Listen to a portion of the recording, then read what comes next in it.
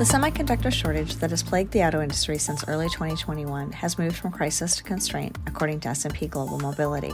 However, the supply chain also remains fragile and subject to disruption. During the first half of 2023, more predictable availability has allowed automakers to adapt production schedules, with some exceptions. Though still constrained, semiconductor supply has moved from an obvious and specific cause of production disruptions to a stage where it is impossible to identify. There will continue to be parts of the semiconductor supply chain that pose threats, but those seem more episodic than systemic. Geopolitical threats persist, and a rebound in the demand for non-automotive semiconductors is also an unknown factor moving forward. The trends of electrification and autonomous driving will impact the mix and number of semiconductors needed.